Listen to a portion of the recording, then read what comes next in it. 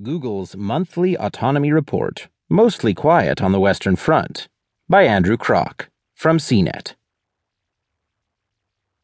Every month, Google releases a report chronicling its self-driving car development efforts. Some months are busy, with lots of random accidents and long stories diving into various parts of its R&D. This past July, though, was a rather quiet month. Currently, the company has 58 autonomous vehicles.